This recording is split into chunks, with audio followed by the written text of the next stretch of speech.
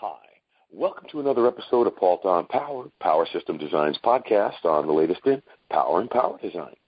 I'm your host, Alex Paul, and today I've got Eric Davis. He's with Enercnol, and they are a organization that they provide energy policy information for people in the marketplace, and that could be administrative, that could be municipal, it could be an organization that wants to upgrade their facilities and wants to understand a little bit more what's going on in the space.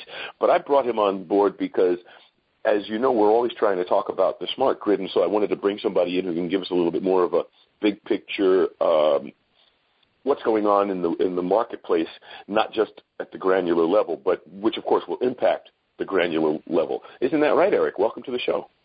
Correct. Thank you, Alex, for having me on the podcast. It's good to be with you today. Oh, the pleasure is ours.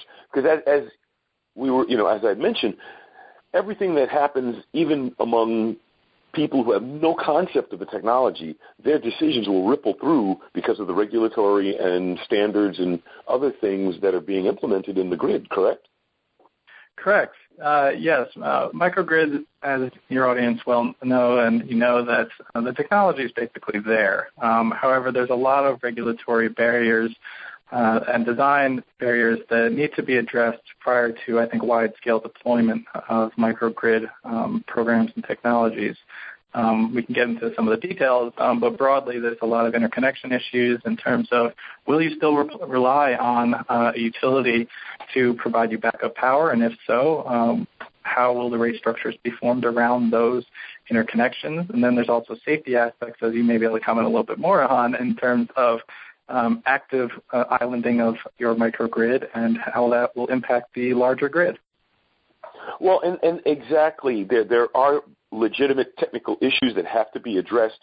The things, though, that I think bother a lot of the people in the space that are trying to create the equipment to serve it is that it's still a little bit of patchwork, isn't it? As far as regulatory, as far as market accessibility and such. I would say absolutely. In terms of developing the technologies, funding is a key aspect to it, I believe. Certain states, Connecticut came out with one program, small pilot program, about $18 million, I believe, in funding for 9 projects in 2012 to do just that, to support these pilot programs and explore microgrids.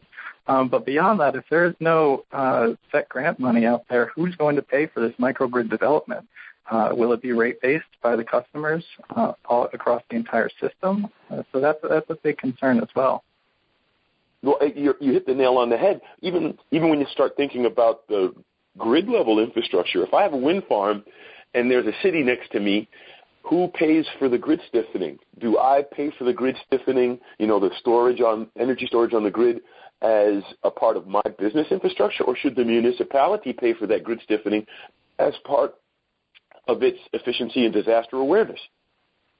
Yeah, that's a good question or comment, but oftentimes it needs to be kind of bundled into rate cases and various transmission distribution costs, depending on the regulatory structure, whether it be deregulated or regulated utility. So, yeah, that is a big question. Who pays for it, and how do they structure those payments? Well, and there you go. And that's just one aspect. I mean, when you start thinking about state to state, some states have actually got have some very forward-looking policies, and some states are still needing to be convinced, I imagine, as their policies don't seem to be as conducive to forward development. Sure. One that hits close to home, as we are a New York-based company, is the New York Reforming the Energy Vision proceeding. So broadly, it really is restructuring the way the utility operates in the face of increasing distributed energy resources and potentially more severe and frequent storms, basically to harden the system and develop things like microgrids and these technologies. So it really broadly is trying to establish what they call a distributed system platform provider, which would create markets and tariffs and other operational systems to really enhance the ability of the utility to integrate some of these new technologies. So in terms of microgrids, this will better facilitate the interaction and two-way power flow, if there is two-way power flow between a microgrid and the larger grid. So there's lots of discussion that's undergoing currently and will continue for the next few years. But it does have a bit of a quick goal in terms of implementation of some of these new, I guess, I call them revolutionary designs for the utility. Well, disruptive technology has always been an issue, and the legacy technologies and infrastructures and industries are always going to give some pushback. But unfortunately, the wheel of time does move forward, and we've got to modernize one way or the other. Where are some of the areas that you see some technology clash or technology opportunity? I would say microgrid space, yes. Better technology, I would say, in net metering, getting the advanced metering infrastructure rolled out on a wide scale, that will facilitate some of the two-way power flow, net energy metering expansion. There's a lot of net energy metering programs out there with residential solar, for example. However, compared to the amount of actually installed residential solar, it's a small fraction of net energy metered programs because you need that advanced metering technology to get out there. To be able to both the two-way power flow as well as account for the rates and monitor that energy at the next level. So there's definitely some of that technology opportunity there. And also, again, it comes back to who's going to pay for the rollout of that infrastructure on a wide scale. Right. Well, in the case of, say, for example, solar, it could be, there you go. Wow, you really have hit it as a deep issue because the homeowner could arguably say, well, hold it, the state should pay for that, or the facility should pay for that because they're metering so I can pay. But then the state should be, and then the business is like, well, hold it, we're doing this for efficiency because, you guys need it. And so I could see where it can get kind of sticky.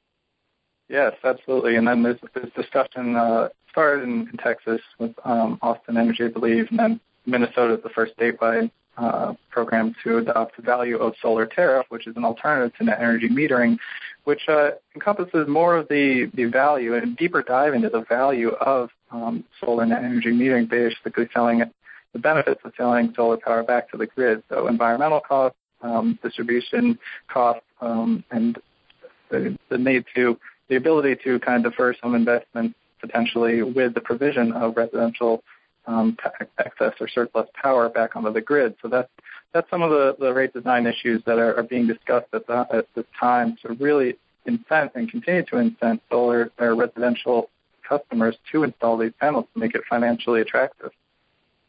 Exactly. But Eric, then it goes again to that same issue, which it's interesting how we should almost call this podcast the finger-pointing episode, because who does pay for, because when I think about it, in Germany, for example, they have a very aggressive system. It's a benefit of tax breaks in both directions.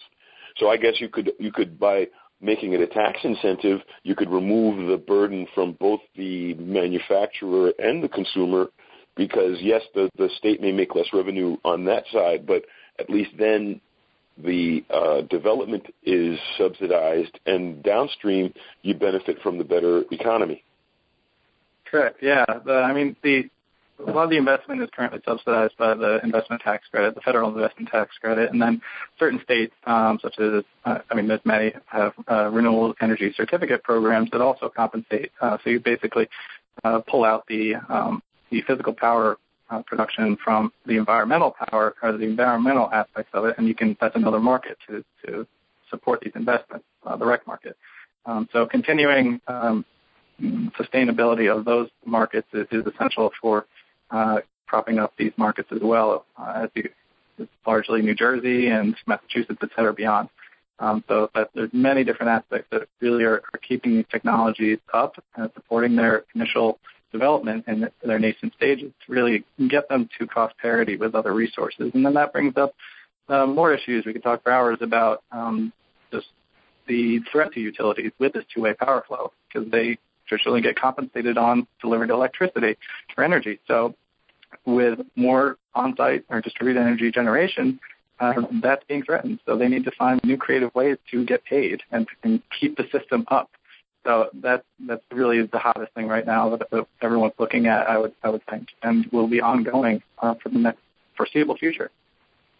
Well, and that is also a very good argument to bring up that won't be resolved anytime soon, because it comes up every time a new technology.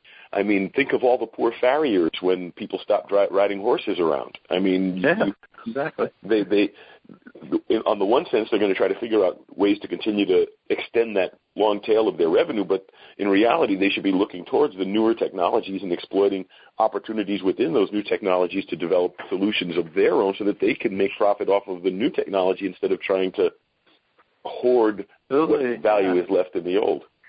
Yes, absolutely. Embrace it, for sure. Well, and then that brings us thinking of horses and cars.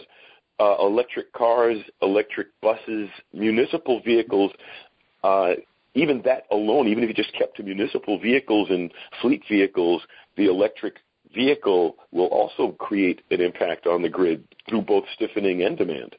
Absolutely, yeah. If you can design, those are essentially just mobile energy storage facilities. If you can design some type of mass, like time-based scheduling with those, that they can be a backup service, maybe peak shaving, load shifting, et cetera, that will continue to proliferate as batteries get cheaper. We get Tesla's Gigafactory coming out. So I think they're allocating about a quarter. They're saying they're allocating about a quarter of their future production towards stationary as well, stationary energy storage. So there's certainly opportunities coming there down the road. Exactly. I agree completely. And well, I mean, even if something simple as charge your fleet vehicles at night, where the electricity is cheaper, so you can ride them around in the daytime. Even that small amount of energy shifting would have a big impact. But there's a lot of opportunity out there. Yeah, utilities designing time of use rates around that with that mentality specifically, and I believe there are some that are already currently doing that, and specifically electric vehicle rate programs to specifically incentivize people to charge their cars at certain times and pay less to be off the peak, essentially. So, yeah, time of use rates are important in that case. Agreed. Now, as you said, though, Eric, we could talk literally for days on this subject, but instead of that, I'm going to have to bring you back for another show because we're going to have to close this one out. But before I close it, I always let my guests have the last word on my show. So you can talk a little bit more about the market, about what Enerconol is doing. Well, definitely give us your URL, or just a tip for the audience, but the floor is yours. Sure, thank you. Well, as we alluded to a little bit here, there's a lot of regulatory, a few legislative, and various aspects that govern the energy industry are really driving some of these technologies. So we're always looking at them, we're analyzing them, and discussing about how they impact markets and technologies. So if you want any more information, feel free to visit our website at www.enerknol.com. That is ENERKNOL.com, or call me directly at 212-537-4797. Thank you again, Alex, for having me on. All the pleasure is mine again, Eric. And I'd like to thank everybody out there in the audience for taking the time to be with us. We wouldn't be here without you. Tell your friends. This is Alex Pault for Pault on Power. Have a great day.